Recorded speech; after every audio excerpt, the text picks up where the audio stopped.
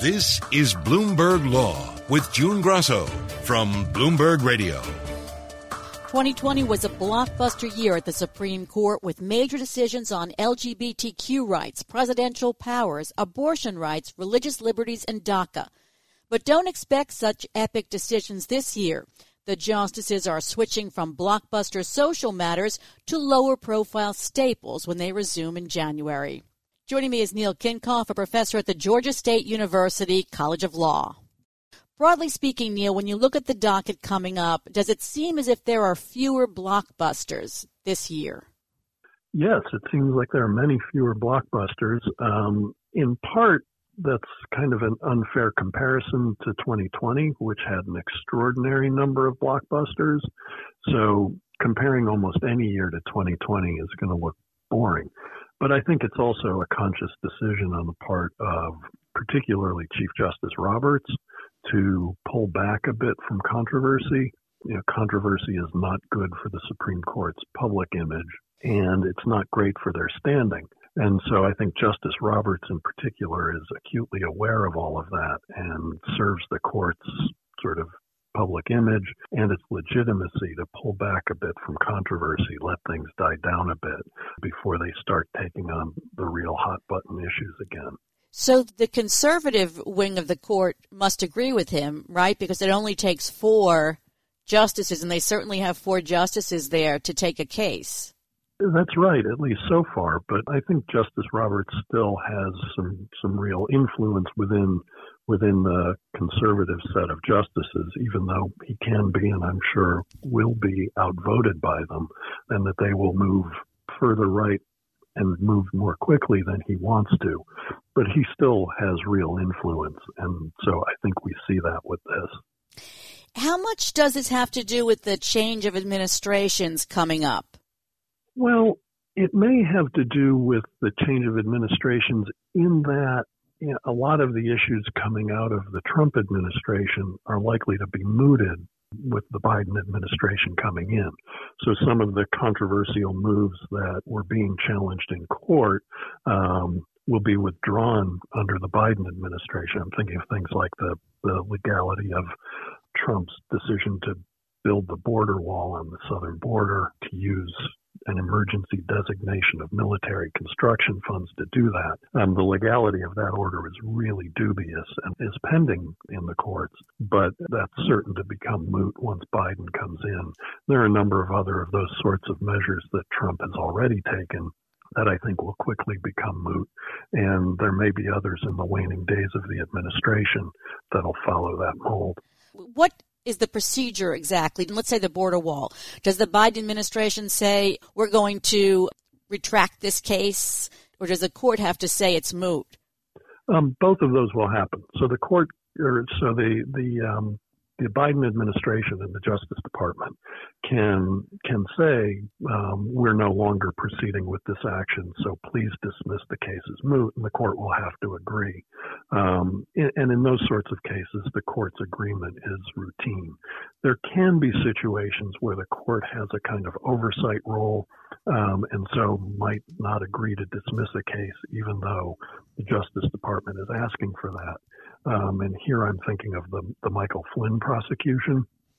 Right. At that point, Michael Flynn had already pleaded guilty, and so the court had real supervision over what kind of sentence to give, and was continuing to exercise that role until finally Trump issued the pardon that rendered the whole thing moot.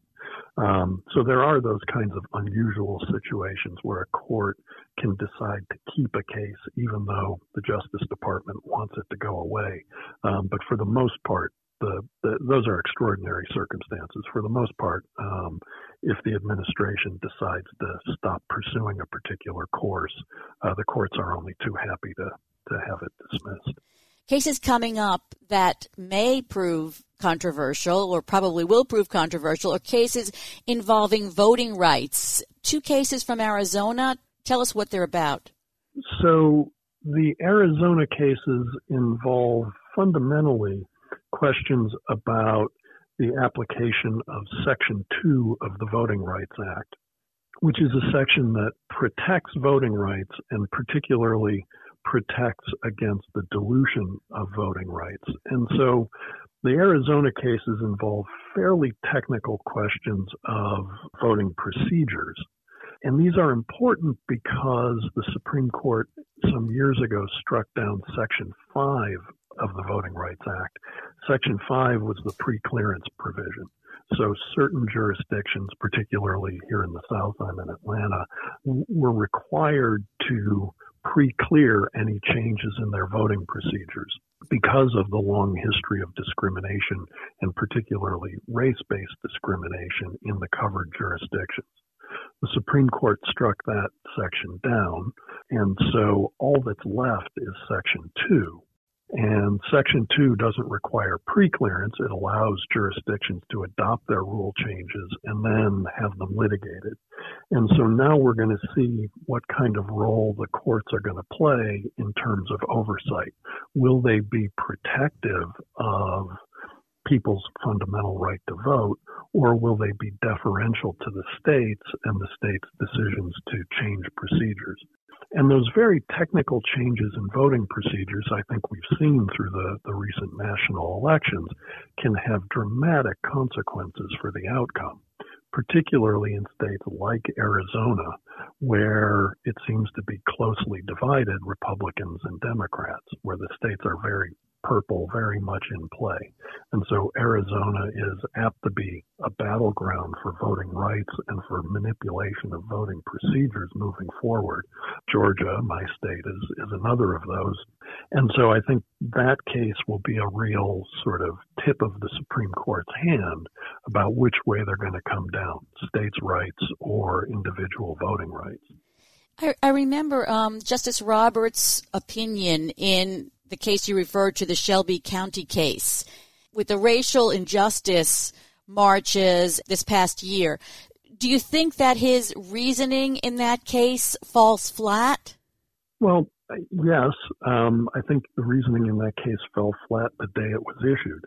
Right? I mean, it was a remarkable act of judicial invention. He made up this doctrine called the equal footing doctrine out of whole cloth, saying that federal rules have to treat the states equally. That is a doctrine that had been completely unknown in constitutional law until Justice Roberts invented it for purposes of Shelby County. There was a different equal footing doctrine that applied before that had to do with admitting new states. Shelby County had nothing to do with that. And Justice Roberts just made up this doctrine and gave it the same name as if it had anything to do with the previous cases. So that opinion has always been one of really questionable principle. But you're quite right to say the events of the last year show in a very practical way just how bankrupt the reasoning of that opinion was, and now just how consequential that bankrupt opinion has always been. Wasn't the Shelby County case the case where Justice Ruth Bader Ginsburg sort of earned the notorious RBG reputation for her dissent there? It was a classic. So that's certainly one of them, where she earned that reputation, where she helped make famous her dissent Dickie. So yeah, that's a classic moment in the RBG canon. There are also some cases involving separation of powers, involving administrative patent judges and Social Security Administration judges. Not cases that you'd normally think were going to draw a lot of attention, but in this term, it may draw attention. Tell us why. Those cases will draw attention in this term because there aren't the blockbusters of last term to sort of draw all the attention away from them. These are the kinds of seemingly technical and inconsequential cases that really are extremely consequential and really important. And so there being a sort of spotlight on these cases, I think, is good. The reason these cases are important is that they have a lot to do with the status of administrative law judges, which, just me saying those words probably puts your listeners to sleep, but I would hope they'll stay awake and pay attention to these cases, because so much of the work of the government is done through these kinds of officials. And what these cases ultimately are part of is a really important question about just how much power the president has over these functionaries, right? So people who, for example, determine whether or not you have eligibility to receive Social Security benefits, or whether a particular immigrant who's applying for asylum or for refugee status actually has that status recognized, right? These are important decisions, and under current law, they're supposed to be made according to legal principles and through a judicial process that's independent of political inputs.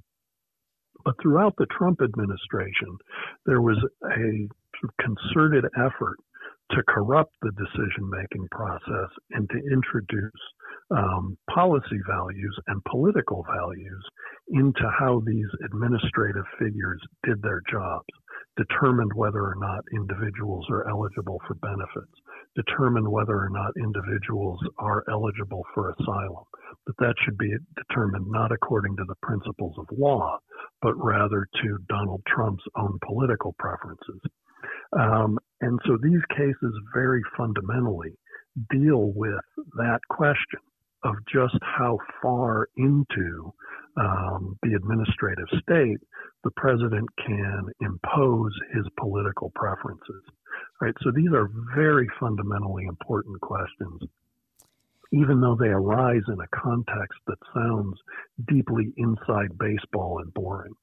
So looking at the way the court has ruled in prior cases and taking into account the fact that you have an even more conservative court now, and there's been a lot of talk about the administrative state, any idea how they might rule? Yeah, so the Supreme Court's current majority is strongly in favor of the unitary executive theory. And if that theory is put into play in these cases, and I suspect it will be, they are going to expand the ability of the president to essentially politicize the administration of laws and the enforcement of laws. The countervailing consideration, I would say, the thing that would make me hesitate in making that prediction is that these cases will be decided under a Biden administration. And the conservative majority of the court is going to be a little reluctant to unleash its theories of executive power when there is a Democratic president in office, right? So I think those are the two forces at play. In principle, the 6 conservatives on the Supreme Court are strongly in favor of executive power, but they're not strongly in favor of Biden exercising executive power. Right, so those will be the two things competing against each other when those justices decide these cases. If they don't follow what you expect, won't that be a declaration that politics is at work here at the court? Yes, if people see it, right? So because these issues come up in obscure cases dealing with administrative law judges and patent law judges, it's apt to evade public notice. But sure, that would be the declaration, but it wouldn't be the first time the court has made it. I can think there are plenty of cases from the Obama years when, Justice Roberts, in spite of his commitment to the unitary executive theory, found that the president didn't have certain powers. And so, there would be nothing new about that move to apply political values instead of legal principles. They're not done filling out their docket for the remainder of this year. And there's a case involving Mississippi's 15-week abortion ban that's been rescheduled over and over again at conference. And I'm wondering what the forces are for taking that versus not taking that, because that would certainly become the most controversial case of the term.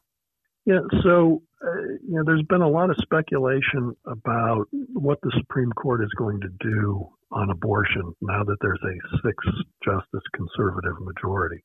And so the two schools of thought are, one, that the Supreme Court is going to take a go slow approach, an approach that doesn't directly confront Roe versus Wade. And instead, the court will hollow out Roe versus Wade, sort of cut back on it to the point where it exists on paper, but as a practical matter, states can regulate abortions out of existence. The other school of thought is that the 6-justice conservative majority is going to say, if not now, when? And if not Roe, what are we doing here? And so on that theory, the justices would vote directly to overrule Roe versus Wade. And I think that's very much a debate that's playing out. I suspect, for what it's worth, that the Supreme Court is going to directly confront Roe and overrule it. And if they're going to do that, I think they've got to be thinking sooner rather than later, because they don't particularly want this to be a big issue in a presidential election. And so making that kind of decision farther from a presidential election is better. Thanks for being on the show, Neil. That's Neil Kinkoff, a professor at the Georgia State University College of Law.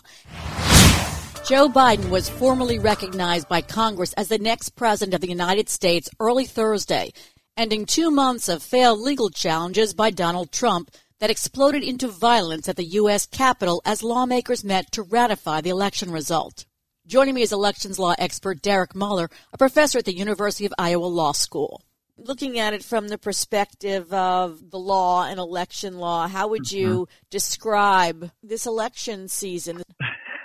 Yeah, I mean, in theory, every presidential election is unprecedented, and we can use that in different ways. This one, was driven extensively over the last couple of months by principally some conspiracy theories and things that have just never really carried any weight and never should have seen the light of day, but continue to get perpetuated. And that's not to set aside some people's serious grievances with things like late-breaking changes to certain laws that were enacted and things like that.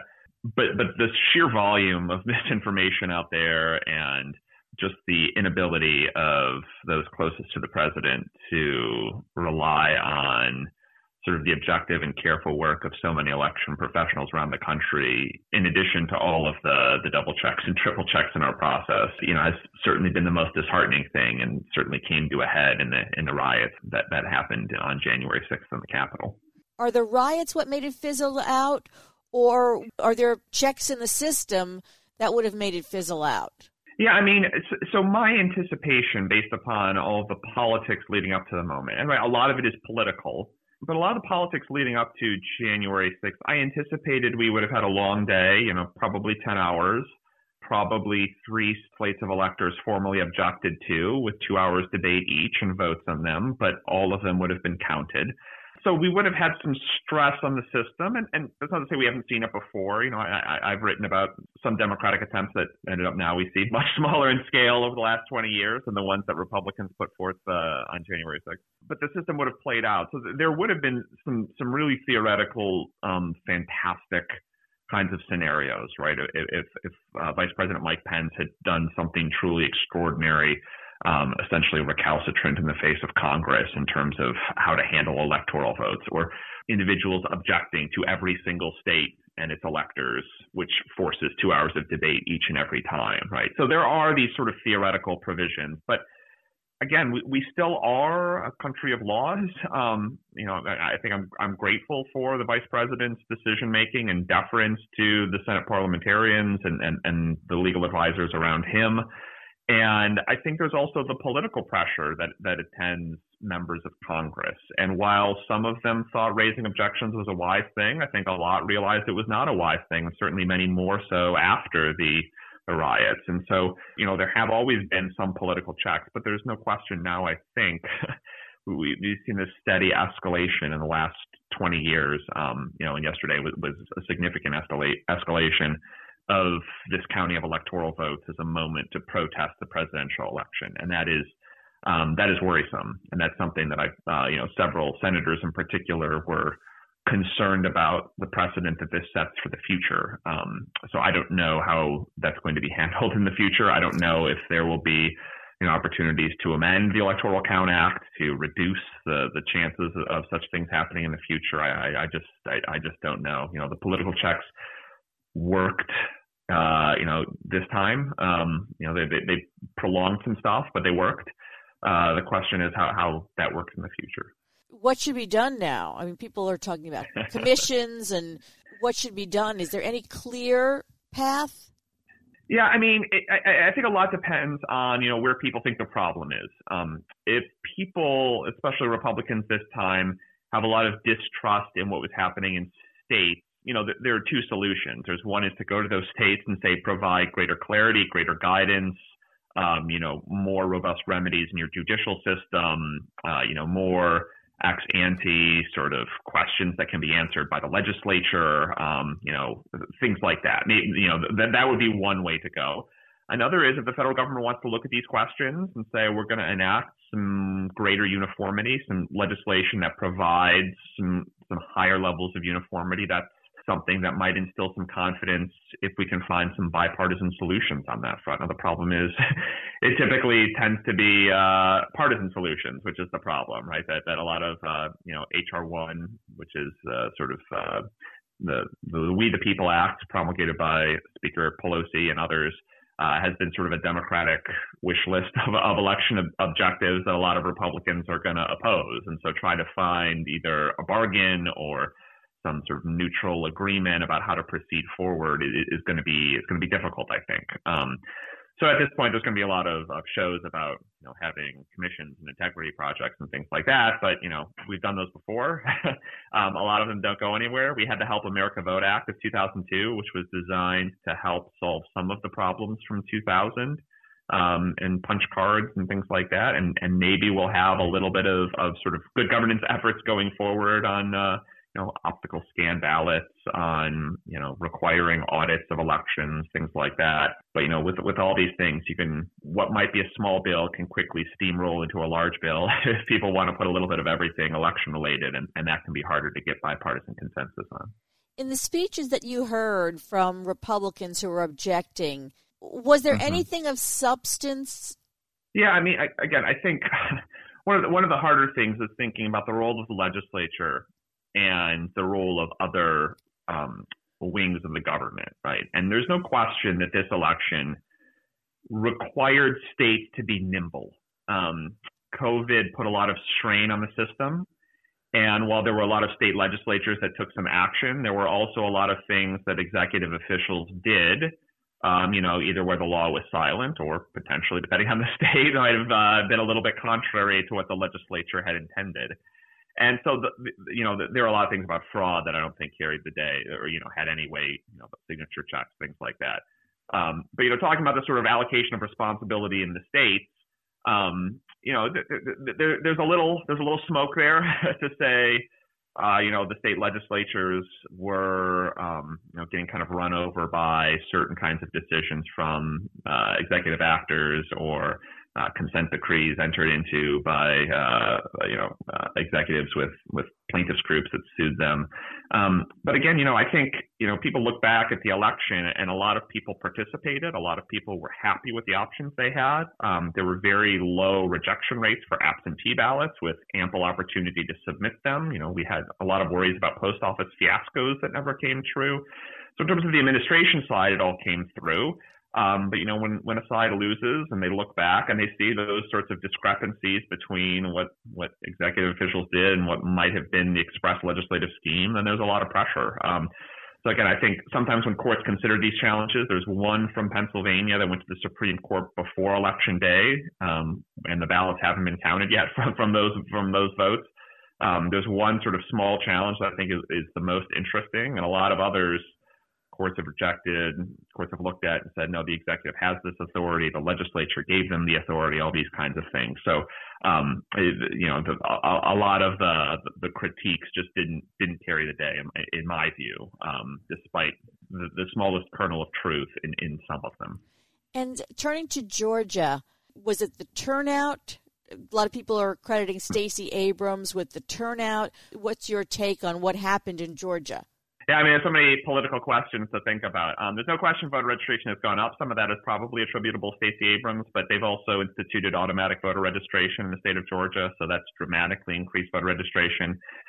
Georgia is precisely the kind of state that's been, over the last 4 years that would be more attractive to Democratic candidates as upwardly socially mobile, economically mobile sort of state that, is precisely the kind of suburban voters the Democrats have been winning in droves over the last 4 years. And so you look at the fact that, President Trump lost Arizona, lost Georgia. There was a Senate election in Alabama that was lost, right, in 2017. And maybe you look at the candidates in Georgia, especially where one of them was an appointment by the governor. There was an appointment by the governor in Arizona where the candidate lost in an election in the same way. And there was an appointment by the governor who lost in Alabama in 2017.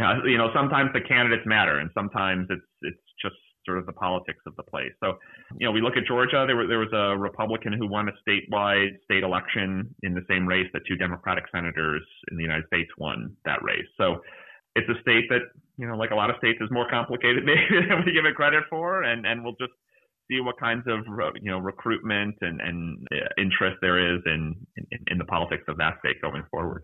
Because the results for Ossoff and Warnock were so close, they were so alike, does it seem as if people in Georgia were voting Democrat or Republican? They weren't necessarily voting for the person. Yeah, you very rarely get what's described as a double-barrel election, right, where you get 2 Senate candidates on the ballot running at the same time. And a lot of people have written about the increased nationalization of politics over the last 40 years, and that increasingly, we view this as sort of Democrat or Republican. And, in this race in particular, it was going to change and define control of the Senate if it's both Democrats or not. So I think that only sort of heightened the kind of stakes for a race like this. It's remarkable to me, the nationalization of politics, to think about these elections, the most expensive Senate elections in history that we're spending a long time talking about. And you would think it's a Georgia Senate election, right? It's just Georgia, but you think about the impact that it has. And I think that this has driven a lot of the focus and the turnout that happened. Thanks, Derek. That's Derek Muller, professor at the University of Iowa Law School. And that's it for this edition of the Bloomberg Law Show. I'm June Grosso. Thanks so much for listening. And please join us at 10 p.m. Eastern every night for the Bloomberg Law Show right here on Bloomberg Radio.